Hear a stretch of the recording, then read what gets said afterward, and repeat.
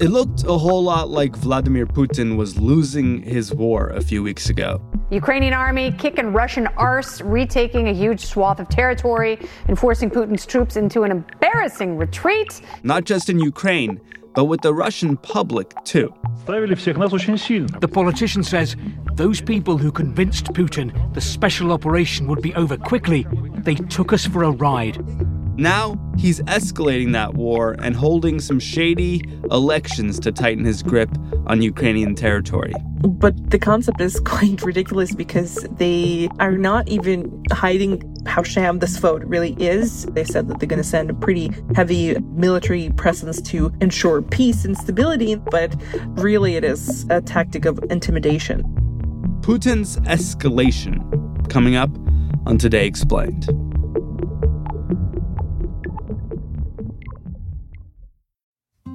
Support for this show comes from Sylvan Learning. When children love learning, they can tackle any challenge life throws at them. Sylvan's Insight Assessment can help you determine if your child is ready for what's ahead. It can also identify gaps in learning and point out areas that could be of concern for your child so they can tackle what's to come.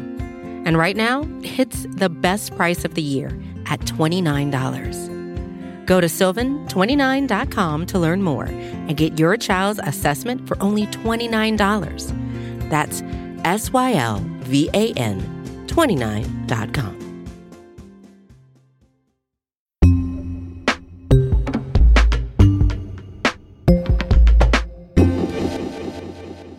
Today Explained, Sean Rameswaram, and it was just like a dozen days ago when we had Mary Alushna from the Washington Post on the show in an episode titled, Is Ukraine Winning Now?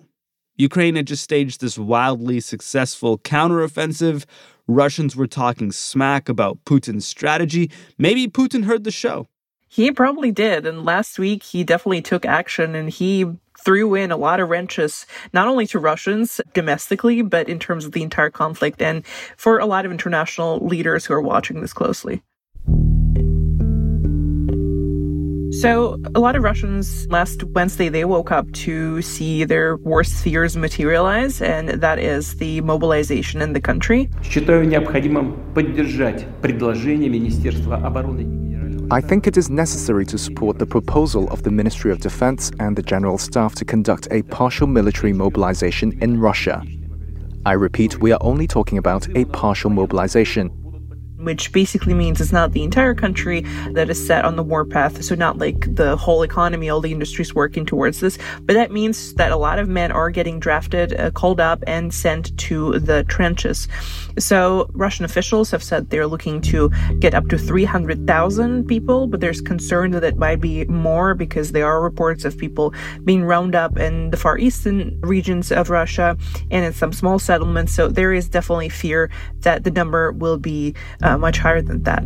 And another thing that he did, he threatened to use nuclear weapons if he decides that West has crossed another line in the war in Ukraine. In the event of a threat to the territorial integrity of our country and to defend Russia and our people, we will certainly make use of all weapon systems available to us.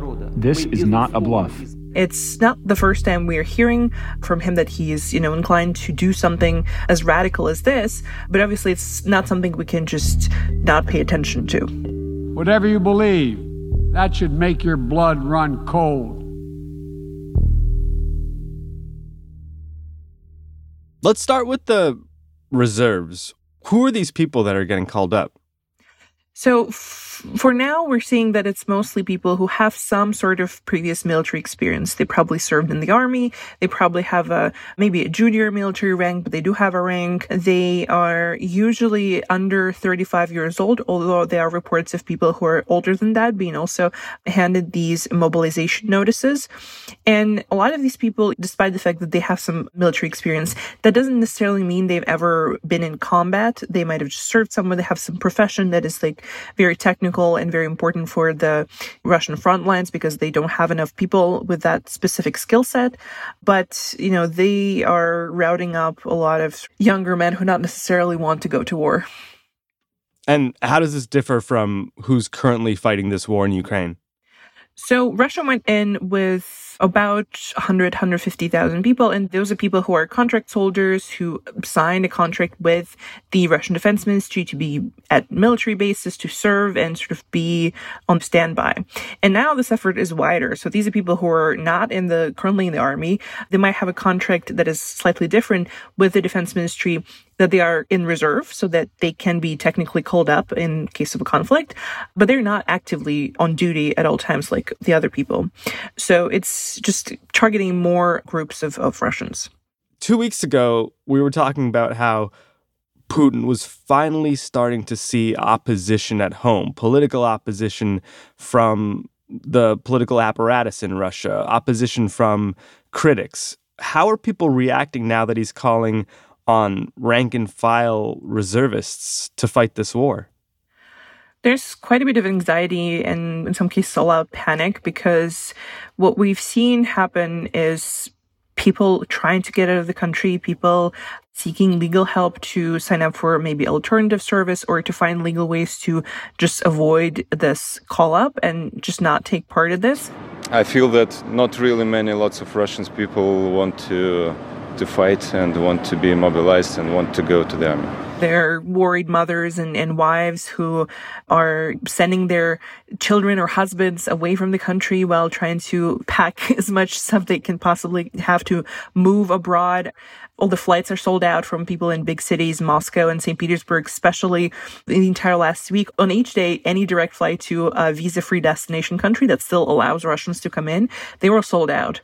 I am monitoring a lot of group chats, these Telegram channels that are giving live updates from various borders where Russians are crossing, how long the lines are, what did they ask, did they let you out? So there's a huge effort for people to kind of mobilize in a different way to avoid this mobilization.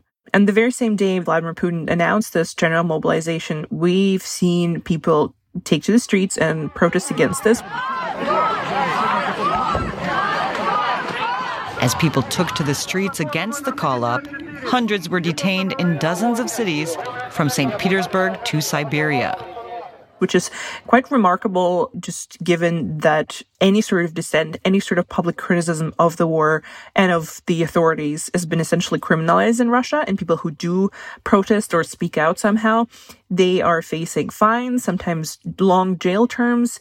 And it's essentially much, much harder to protest. So while these demonstrations, on Wednesday, for example, were not as big as we've seen maybe 10 years ago when tens of thousands of people marched across Moscow against Putin's re-election, it is still the biggest outpouring of public discontent since the beginning of the war. Do we have any idea if Vladimir Putin will get his 300,000 reservists?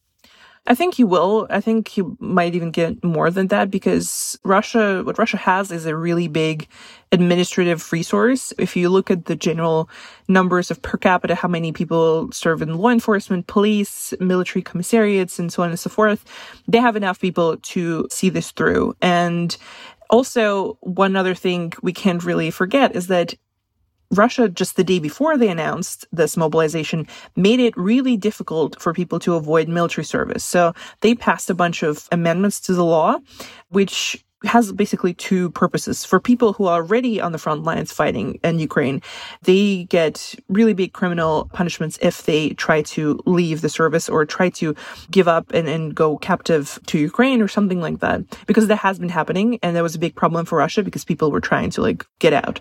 And second purpose of these amendments is also to ensure this mobilization is very difficult for people to avoid. So they don't really have much leeway. Once you have the summons, you have to go, because otherwise you can be jailed. So what will this mobilization mean for the war effort? Do we have any idea how much 300,000 plus reservists tips the scales in Putin's favor or not?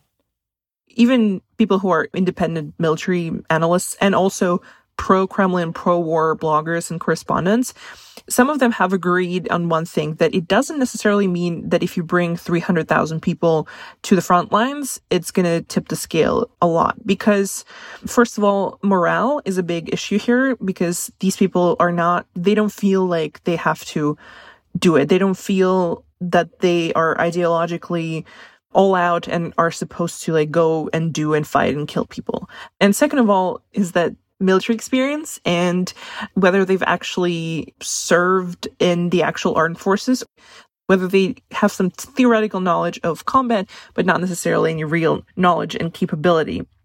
And another thing is equipment, because we know that Russia has already struggled to provide with enough equipment and enough personal gear to people who are already fighting in Ukraine. So to ensure that all these 300,000 people will have enough, even helmets and vests and enough ammunition and enough guns, enough heavier hardware is, again, a really, really big question. And another thing on top of all of that we have to keep in mind is that actual military training they're going to get is a big question. Some of the people I spoke to say it's going to be only 2 weeks, which is really not enough. For some people who even if they had combat experience, some of them fought in the Chechen War. So that is way over a decade ago. These people are much older now, and they have not been in battle for a really long time. And warfare does change over the years. So whether they will be, to fight on par even with themselves 20 years ago is a big question. And if they're not, there's always the nukes, or is that just a big bluff? Well, everyone hopes it's a bluff, but Putin said in his speech that it's not a bluff. He directly said, "This is not a bluff." Classic bluffing move. This is not a bluff. This is not a bluff. So he is very well known for ratcheting up the rhetoric, and he's not known for backing down, right? So he obviously tries to tell Ukraine and tell the Western community that is supporting Ukraine that the stakes are really high and he's prepared to go all out. He's not backing down, and try to scare them and see who blinks first. And another concerning thing here is obviously the timing, because winter is approaching, so it's going to be much harder for both sides to fight. And Putin is betting that winter will wear out Western support for Ukraine, but also the referendums that he has announced. So what they're trying to do is use this as a pretext to annex 4 regions in eastern Ukraine that they have partially occupied. And once that happens, what's probably going to be Putin's line and Kremlin's line is that these are now the territories of the Russian Federation. So any attack on these areas will be met with even more force and even more, a severe response.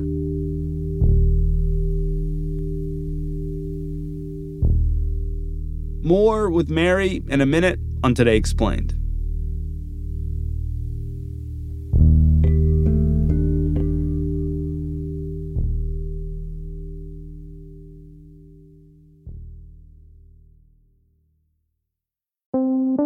Support for Today Explained comes from Mint Mobile, the only cell phone that tastes good. When the deal is too good to be true, there's probably a catch, right?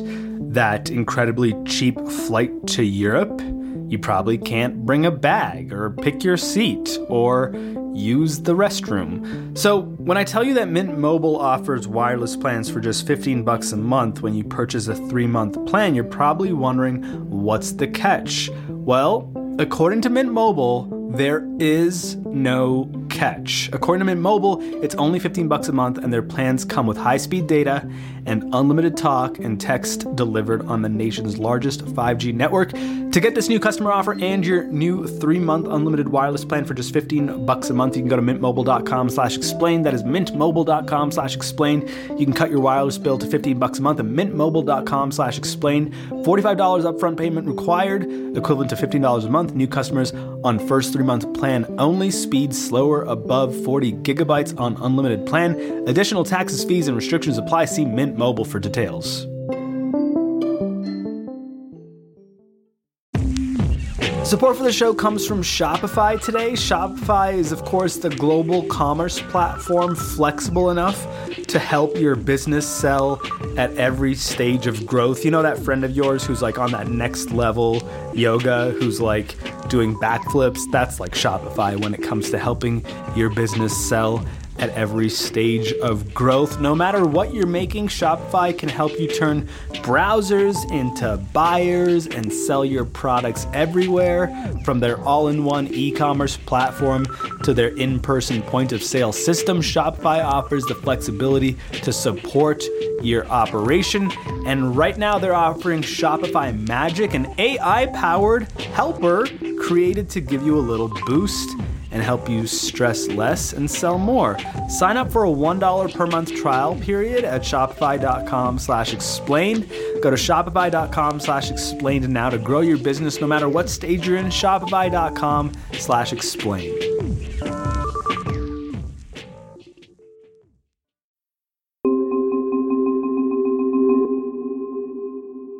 Russian-controlled regions in eastern and southern Ukraine say they'll hold referendums on joining Russia this week. Kyiv is calling the move a sham. It's also been heavily criticized by the United States. Today Explained here with Mary Alushina. Mary, tell us more about this referendum that's being held right now in Russian-held territories of Ukraine. What is going on? So last Friday, Moscow went ahead with their plans to hold referendums in 4 occupied territories, that is Donetsk, Luhansk. Parts of those are controlled by the separatists and have been controlled for about 8 years since the annexation of Crimea and everything that unfolded afterwards. But also Zaporizhia and Kherson, which before the February 24th invasion were completely under the control of the Ukrainian government. Russia is claiming its troops have taken control of one city called Kherson. It's a port city on the Black Sea. Ukrainian officials are warning that the situation at the Russian-occupied Zaporizhia nuclear power station is approaching critical. That's where Russia seized Europe's largest nuclear plant in early March. Ukraine says Russia has targeted the parts of the plant that send electricity to Ukraine and is now diverting the power to the Russian grid. So Russia's trying to, grab these lands, even though it's holding, in some places, just bits of land here and there.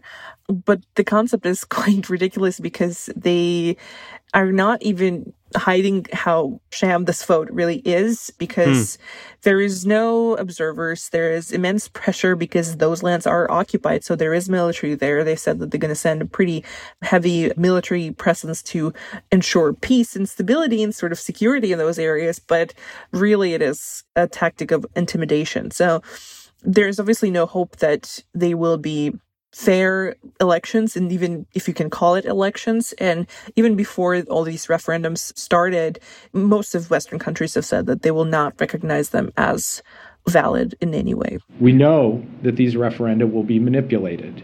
We know that Russia will use these sham referenda as a basis to purportedly annex these territories either now or in the future. Let me be clear. If this does transpire, the United States will never recognize Russia's claims to any purportedly annexed parts of Ukraine. So if Ukraine certainly won't be looking at these elections as legitimate, and the rest of the world won't either, why hold them? Well, for Putin, this is a bureaucratic pretense to claim them as their own and say that, now he can use tougher, worse weapons that he's been using before. But also it is a way to ratchet up some public support, because he needs to claim some wins in this war, and there have not been many. And he has recently finally kind of formed this whole purpose of this operation. He said, we want to liberate those areas because we consider them Russian, because they're Russian-speaking people there. We have no moral right to hand over our loved ones to the executioners. We cannot fail to respond to their sincere desire to determine their own fate.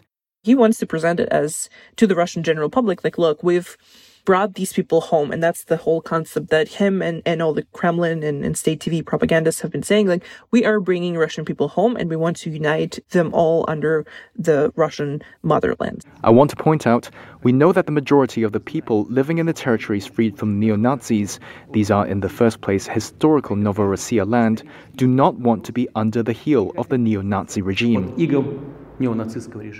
So there are kind of two streams here, but public support is also one that is really, really important. How do people in these regions where these referenda are being held see themselves? As Russians, as Ukrainians, both? Are they actually going to buy into Putin's messaging here? Well, from what we know, there was a pretty big propaganda effort in those areas, in schools and sort of education facilities for really young children. They brought books that say that Russia is, their real homeland and that Ukraine is not a real country and all of these things.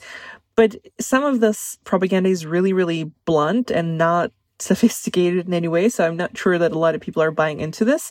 There are obviously Russian-speaking people in those areas. It's, eastern Ukraine. They're very close to the Russian border, and there's a lot of family ties and friendly ties and historic ties that, tie this whole territory together.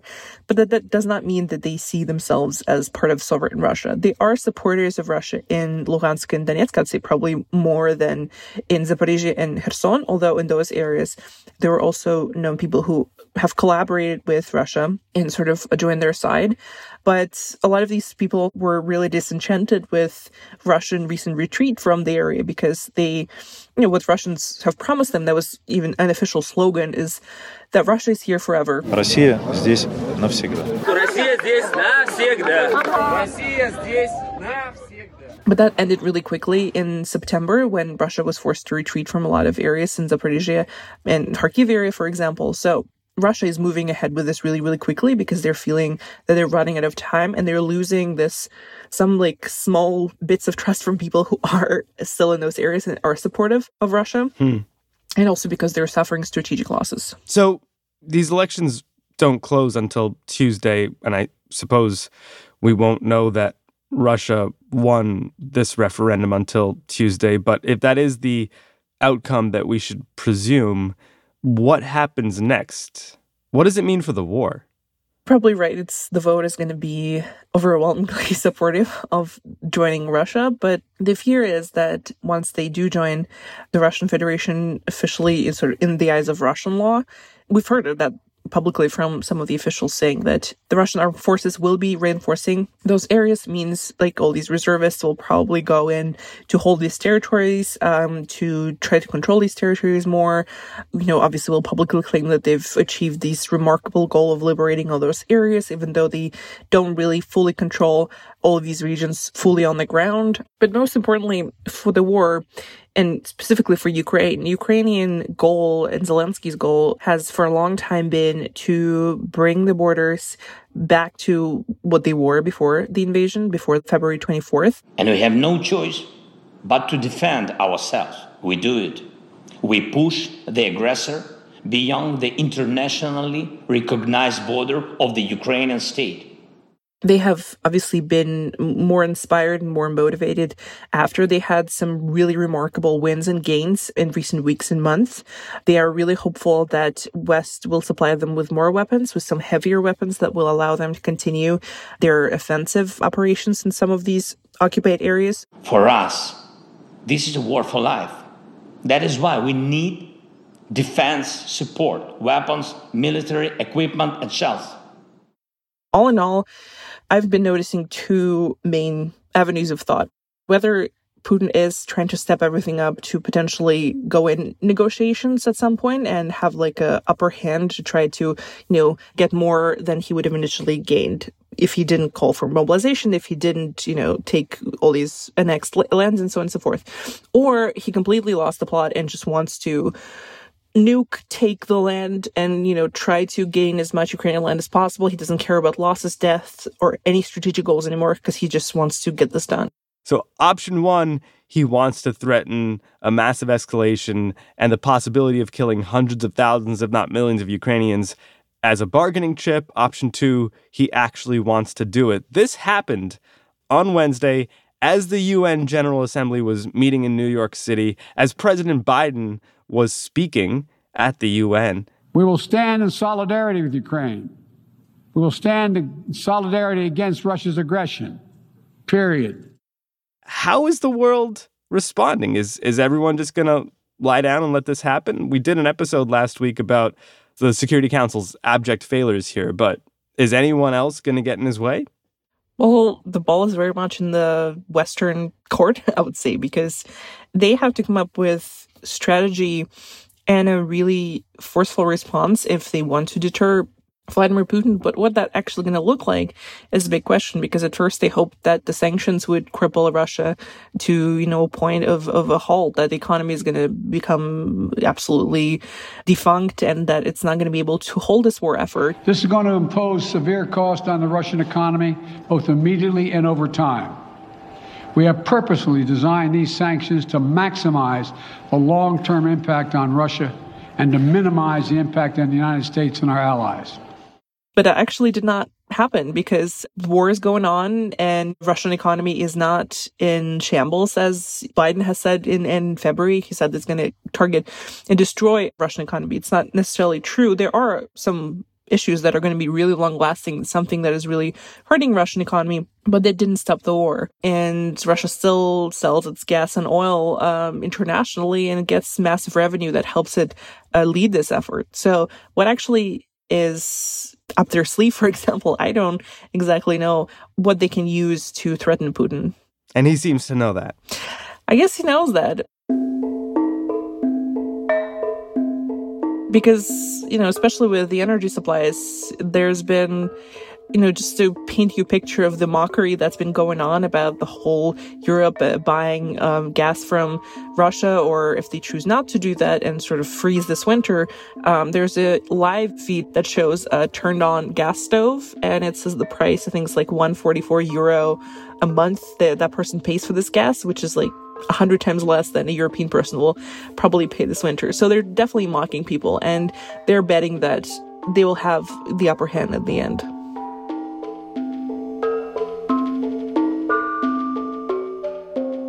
Mary Ilyushina, she writes about Russia for The Washington Post. Our show today was produced by Jillian Weinberger with help from Amanda Llewellyn. It was edited by Matthew Collette, fact-checked by Laura Bullard, and mixed and mastered by Paul Robert Mounsey. We'll be talking more about the looming energy crisis in Europe later this week on Today Explained.